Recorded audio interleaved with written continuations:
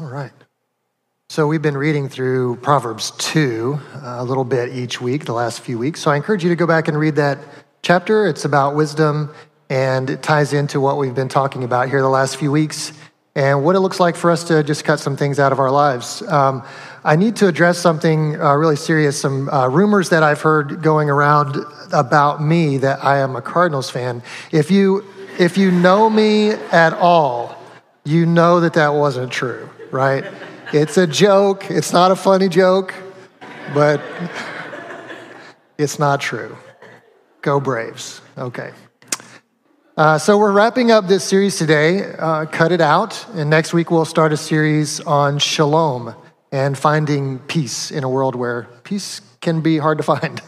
So as we wrap this up today, we're going to talk about what's kind of saved for last, a concept that I think sort of underlies all the other things that we've covered. And maybe you can guess what it is from the video clip we're going to show. So take a look. I have it all morning, so let's hover over to the driving range and hit a few virtual balls into space. Nah, we did that yesterday. I don't want to do that. Well, then what do you want to do? I don't know. Something. Wow.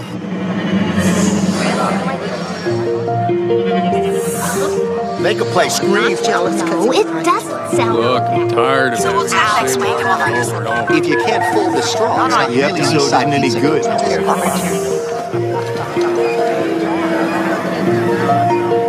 Hot. Over here. Whoa.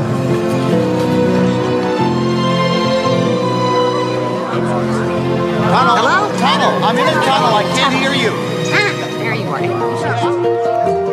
By and large, everything you need to be happy. Your day is very important to us. Hey, drink the punch. Here, take the cup. Hey, take the cup. Please remain stationary. A service bot will be here to assist you momentarily. Stewards? Hello? Please remain stationary. A service bot will be here to assist you momentarily. What's that? What's going on?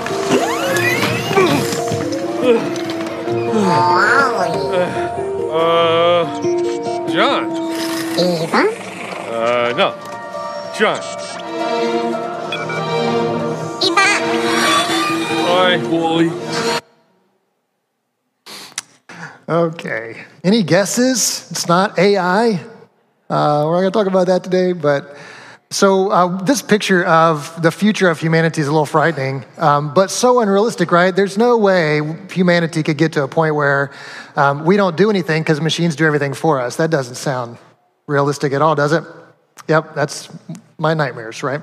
So what happens when the machines do everything for them and they don't there's nothing left for them to do? I mean, they can't even dispose of a cup. And then when somebody falls out of their chair, everyone just reroutes around them. I thought that's funny. Like, no one stopped to help, like, because that's not their job. That's the machine's job. So they just reroute, get out of the way. So depressing. Anyway, great movie, though.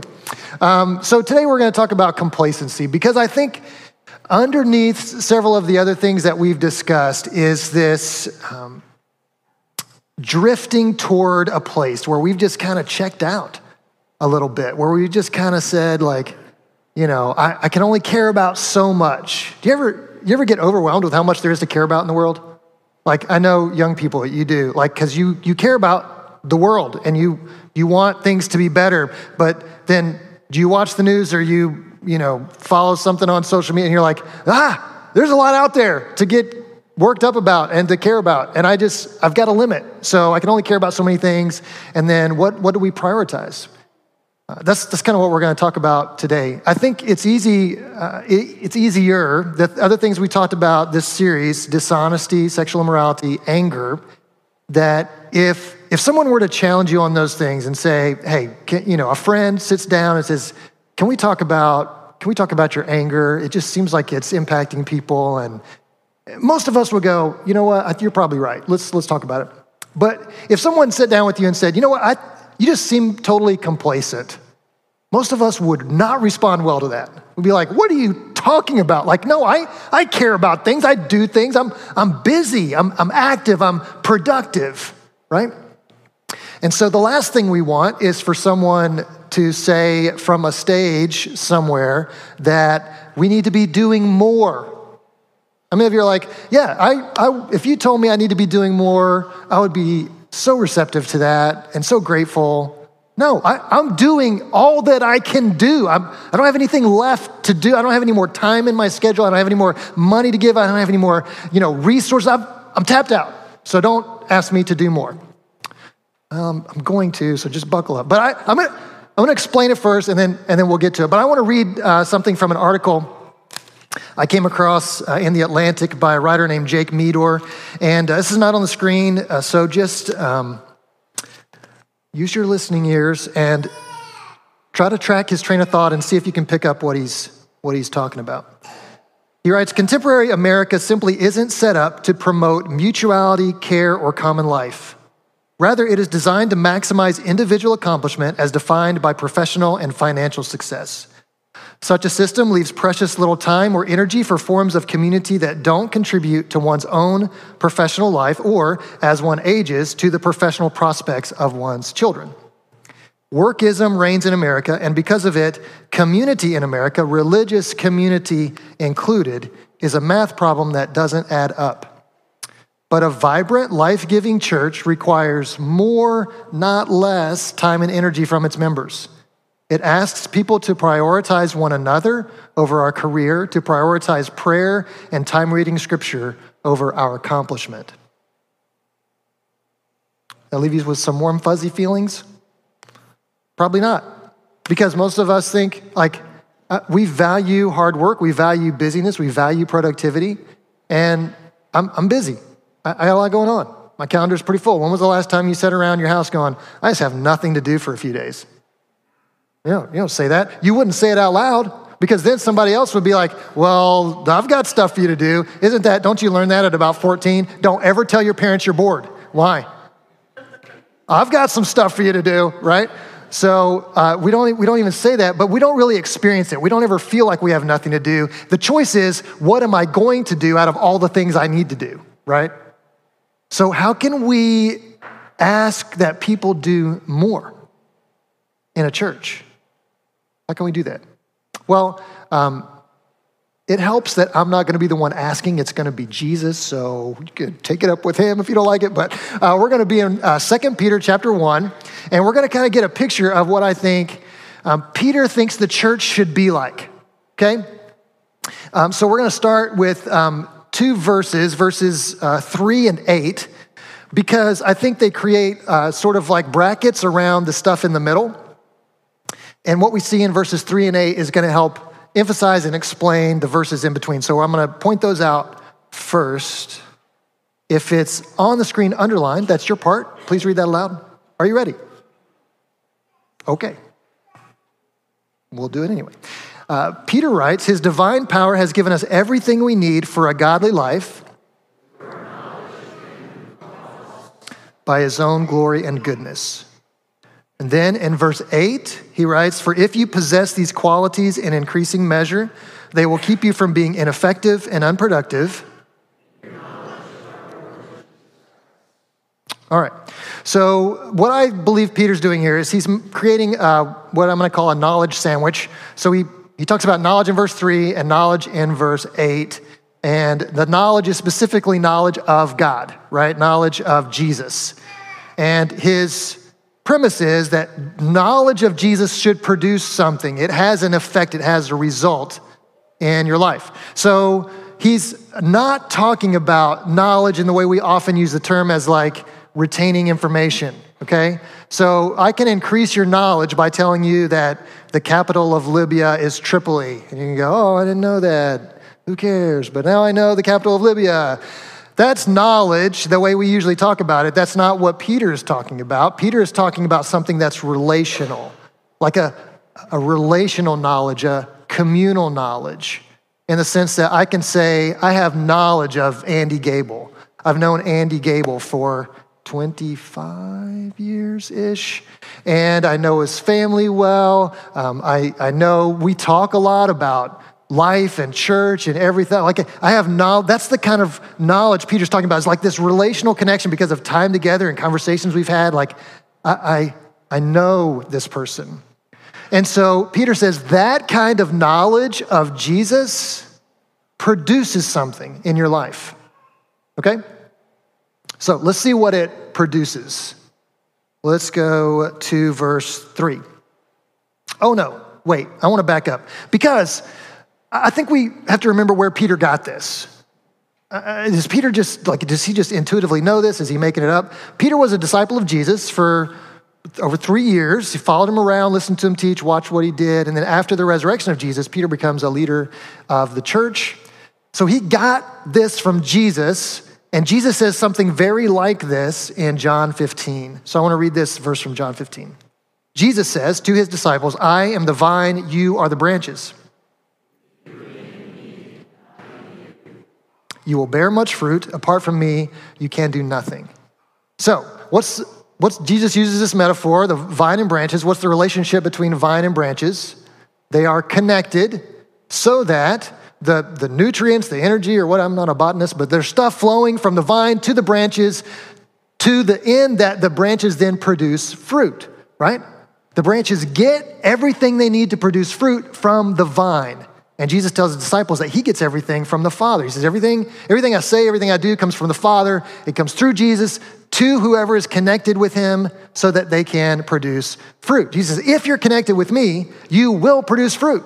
You don't have to try to produce fruit. That's not the goal. The goal is connect to Jesus. And if you're connected to Jesus, you will produce fruit.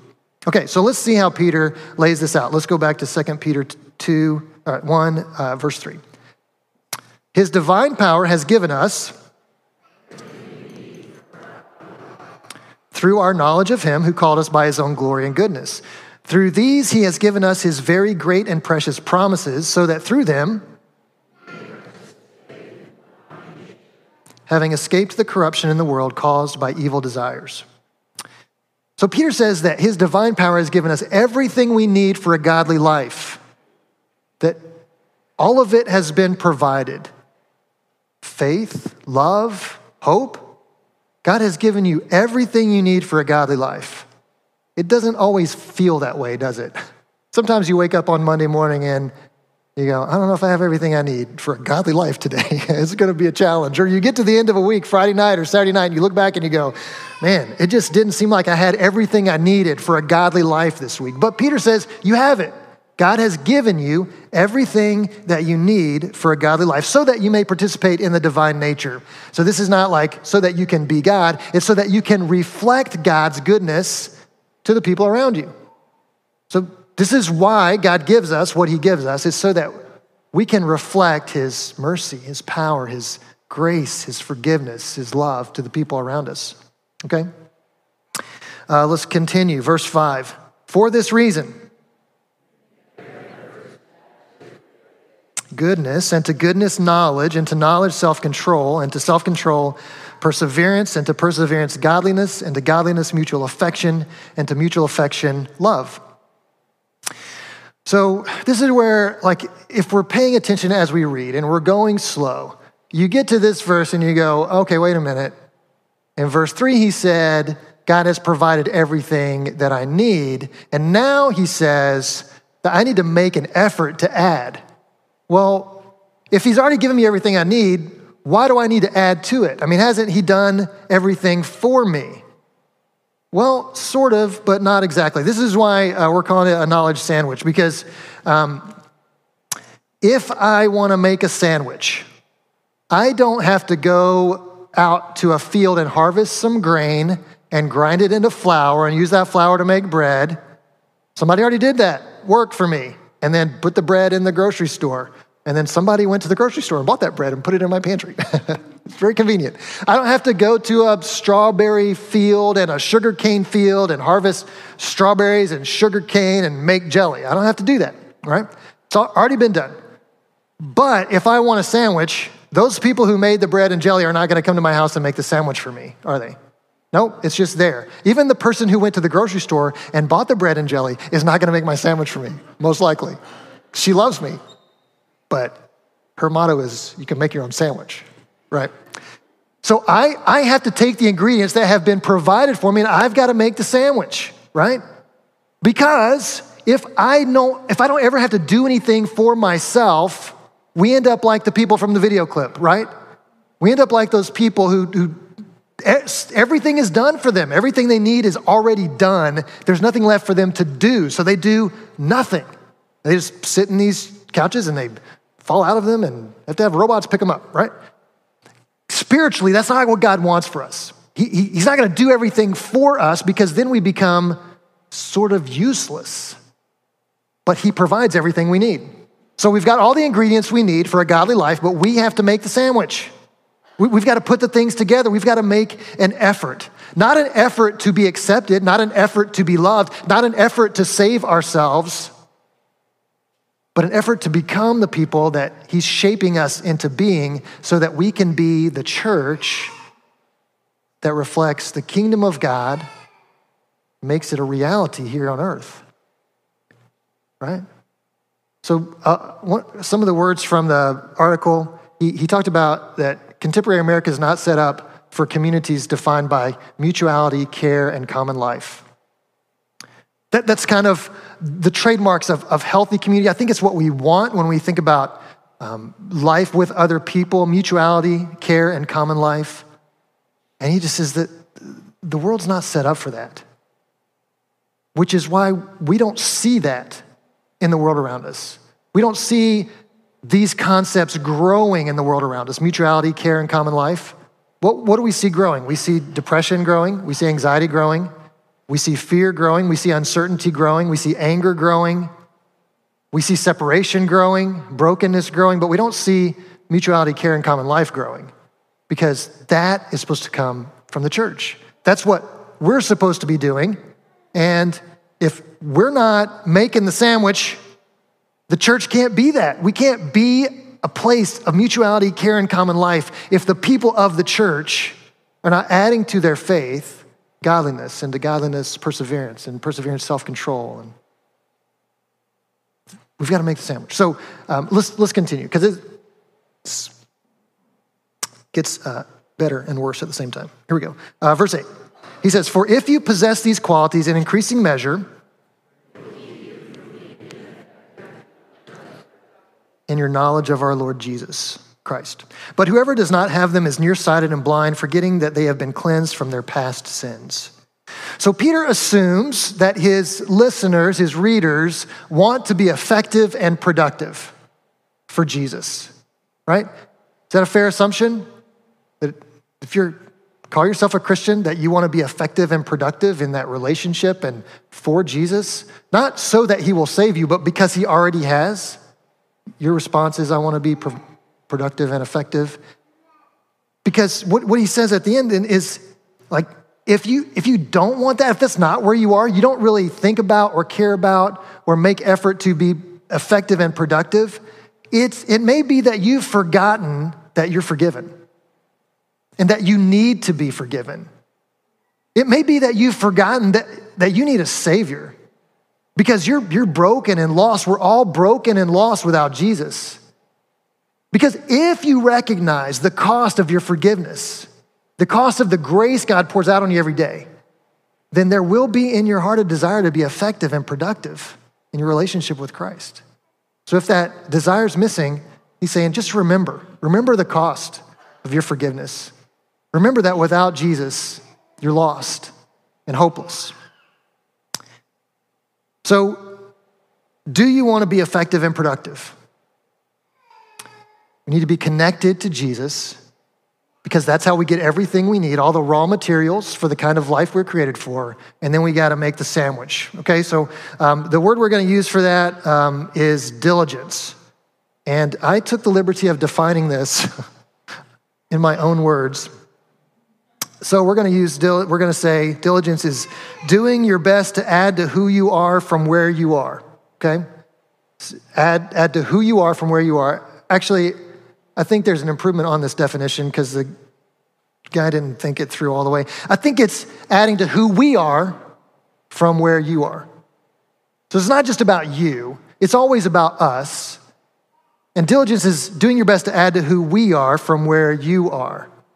And the where you are part is important because in our culture, it's really tempting, easy to fall into the trap of comparing ourselves to other people, right? And when we do this in a spiritual sense, one of two things happen. Either we look around at other people, we compare ourselves to other people, and we get self-righteous. We kind of go, I mean, I know I'm not perfect, but at least I'm not like that guy or that person. Like I don't talk like them. I don't, go the places they go. I don't have the friends they have. And we get real self-righteous when we look at other people. Or the other possibility is we look at other people spiritually and we put them up on a pedestal and we go, oh, I could never be as whole. I could never be as good as that person. I could never know the Bible like that person. I could never pray like that person. And we kind of put ourselves in the category of like a spiritual loser. But if diligence is adding to who we are from where you are, then it's not about comparing yourself to where other people are. It's about starting from where you are. Wherever you are, that's where you're starting from. And you're not comparing yourself. You're not trying to achieve what somebody else has achieved. You're not trying to, just make sure that you're a little better than the people around you. The comparison is always to Jesus, and Jesus always invites us to grow, invites us into something deeper, invites us into something more whole. It's like what we do with our kids when we send them to school. We don't have the same academic expectations of a kindergartner as we do of a fourth grader, as we do of a senior. Like we don't expect fourth graders to be doing physics and calculus. But we do have one baseline expectation at all levels, which is do your best, right? That's what you tell your kids, do your best. At every level, just do your best. So we're going to do our best to add to who we are from where you are. And I want to give you just a few ways I think that you can do that. And so these ways are they're going to sound like I'm asking you to do more because I'm asking you to do more. But the reason why is not because I think you have extra time. It's not because I assume you have extra money. It's not because I assume you're doing nothing. I assume you're doing stuff. I assume you're doing good stuff with your time and your money and your energy and your resources. I'm just saying what Peter is saying, that if as a church family, we're going to have a community of mutuality and care and common life, it's going to be because we do things differently than the world. We can't do things like the world does them and expect a different result. We see the result of how the world does things. Depression, anxiety, loneliness, all of these things, which are still present in the church family. There's just a level of support and encouragement here that gets us through those things. But like if that's the result we want, then let's just do things like the world. But if we want a community of mutuality, care, and common life, we have to do things differently. So it's not you're doing nothing, you should do something. It's you're doing a lot of stuff. We need to think about why and what we're investing in, what our priorities are. So here are the 4 ways that I think you can be diligent. That is doing your best to add to who we are from where you are. First is learning. We're always learning. I think the mentality of being a lifelong learner is very valuable, especially when it comes to our faith. And so we have a Christian education program here, and I've been to a lot of churches. I talked to a lot of pastors. I've been to conferences. I have never seen a church do Christian education better than us. This is not my department, by the way. This is Andy's department. He's got a team, and they do these things. But they've got this schedule laid out. They've got like this 3-year plan. They've got these 3 categories that everything falls into. We have teachers here that they know their stuff, and they love you, and it is just solid. Embrace it. Give us some time. Sign up for a class. Take a class, right? Because this is going to be a way that we grow. It's going to be a way you can contribute. So the class is not always just about what you're going to learn as an individual, but it's about what you bring to the conversation too. And when you're not there, that piece is missing. So invest in Christian. You're like, I don't have time for that. Well, stop doing something else and do this. I don't know what to tell you. All right. The second thing is serving. This is an obvious thing, and it's something that we do in our church family. Our church is good at this. This is not like a criticism where I would say, like, you people don't do anything for each other. No, our church is good at this. But what I want us to do is be intentional about it. I want us to look for needs that match with our gifts. So some of you love babies, and you just love to hold babies.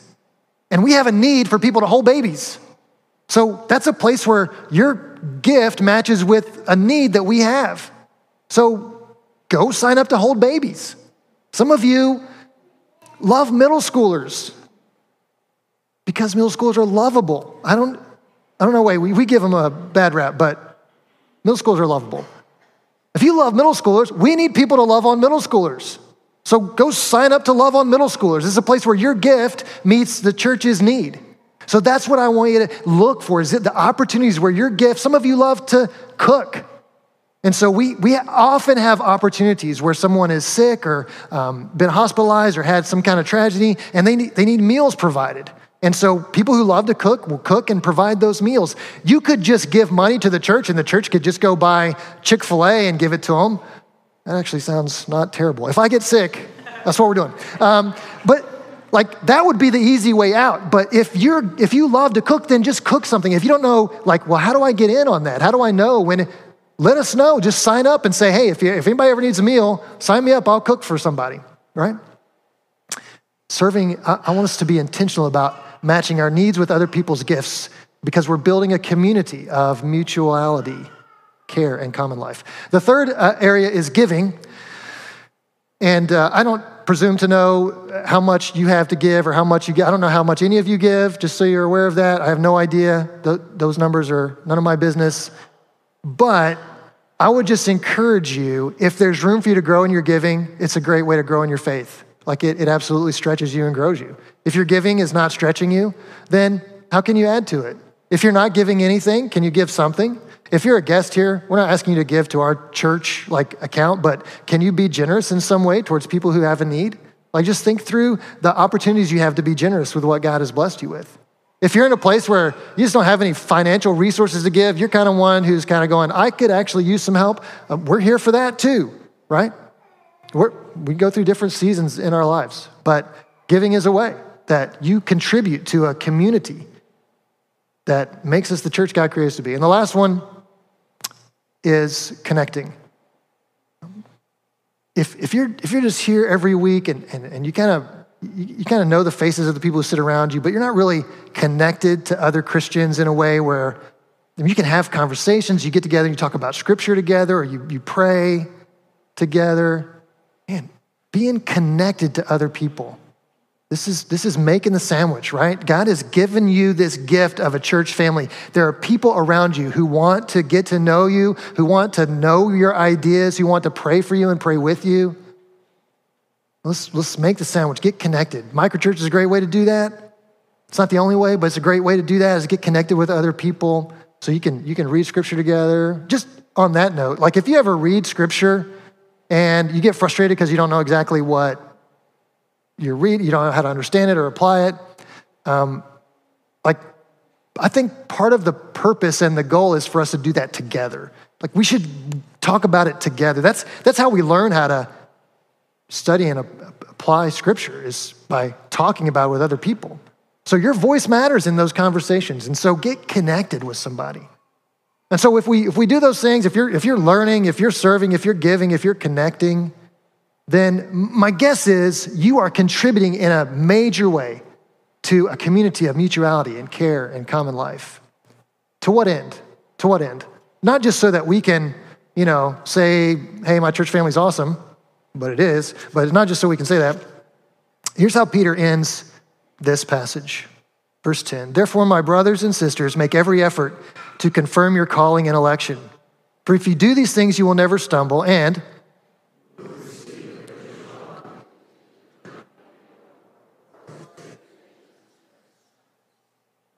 rich welcome into the eternal kingdom. Now, I don't think Peter means by that when you die, you'll go to heaven. Okay, hope that's true, but I think the way we talk about that sometimes doesn't really match up with what Peter's thinking here. Peter would say that the church is the expression of the kingdom of God on earth, and that we pray this prayer Jesus taught us to pray, your will be done on earth as it is in heaven. So Peter, I believe, thinks the church is supposed to be ushering in the kingdom of God through building a community of mutuality and care and common life. He says, if you do these things, if you take all the raw ingredients that God has provided you for, his power, his grace, his forgiveness, his mercy, and you make the sandwich, you do the work, then you'll have that kind of community where you feel like you're a part of an eternal kingdom. And who doesn't want to be a part of that? Like, how easy is that to talk about? I mean, it's hard to invite someone to church, right? I get that. Like, if somebody's not a church person, then asking them to give up their Sunday morning and come here and listen to me talk for half an hour, 35 minutes, like, that's hard to do. But if you're a part of a community that feels like the eternal kingdom of God, and you would describe it as mutuality and care and common life, it's not hard to invite somebody to that, because you're like, man, I want that for everybody. That's what we're building together. So we gotta do our part and make the sandwich. I've talked about sandwiches so much. Anybody hungry? Yeah, okay, sorry, that's my bad. Well, since we're all hungry, let's stand up and we'll dismiss with a prayer. But here's what I want to invite you to do as we pray. Is there something that the Holy Spirit is challenging you to do? Not something Adam is challenging you to do. Adam only knows about 50% of what he's talking about. But is there something the Holy Spirit is challenging you to do today? A change that you need to make, a way that you need to shift priorities. Not necessarily go from doing nothing to doing something, but to do something better. Is there a challenge that you're being asked to make? And if so, invite somebody to help you do that. Don't try to do it alone. Invite somebody to walk with you into that. Let's pray that prayer together. Father, we thank you for the opportunity to hear this message, to receive it, and to apply it. And my prayer is, God, that we would respond and be obedient and faithful. So just do that in us and through us this morning to your glory. And so other people will be drawn to the light of Christ. In his name we pray, amen. Okay, pause 1 minute because I forgot something really important, my friend just reminded me of. What did I forget? Oh, gosh. How can you forget this? All right, this is my bad, but all right, we're going to fix it. So we're made new. We have a new person. Yay. The Holy Spirit's making us new. And okay, there we go. Okay. God bless you. Go in peace. Be salt and light in a world that desperately needs Christ.